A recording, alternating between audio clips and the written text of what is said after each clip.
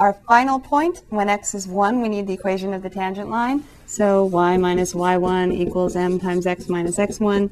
I realize we probably don't need to write this every time when we're doing the same problem 4 times, but I want you to remember that's always the first step when you have a problem, write the equation of the tangent line. If you're on a test or a quiz or homework, the first step is to write the general form of the equation of a line.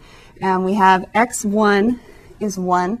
The slope of the tangent line when x was 1 was equal to 0. Looking back at our notes. So the slope was 0 when x was 1. Since this is a parabola that opens up, we're talking about the vertex at the bottom of the curve when it bounces back up. We have a horizontal tangent line, it's called.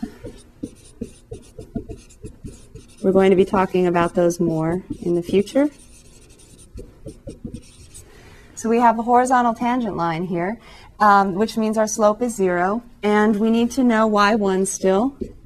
x1 is 1, and y is x squared minus 2x plus 1. So in place of x, I put 1. 1 squared minus 2 times 1 plus 1 is 1 minus 2 plus 1, which is 0. So we have a lot of zeros in this problem. So y1 equals 0 as well. So our equation is y minus 0 equals 0 times x minus 1. Didn't really need to write this, did we, because we have a 0 in front. So we actually have y equals 0. Can that be right? Can that be the equation of a line? Y equals 0. Well, y equals 0 is actually the horizontal line where the y-coordinate is 0, so it's another name for the x-axis. So we have another name for the x-axis. So the tangent line at this curve is actually just the x-axis itself.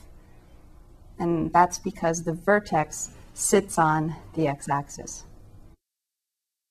All right, so these are our 4 different equations of tangent lines at 4 different points on the curve.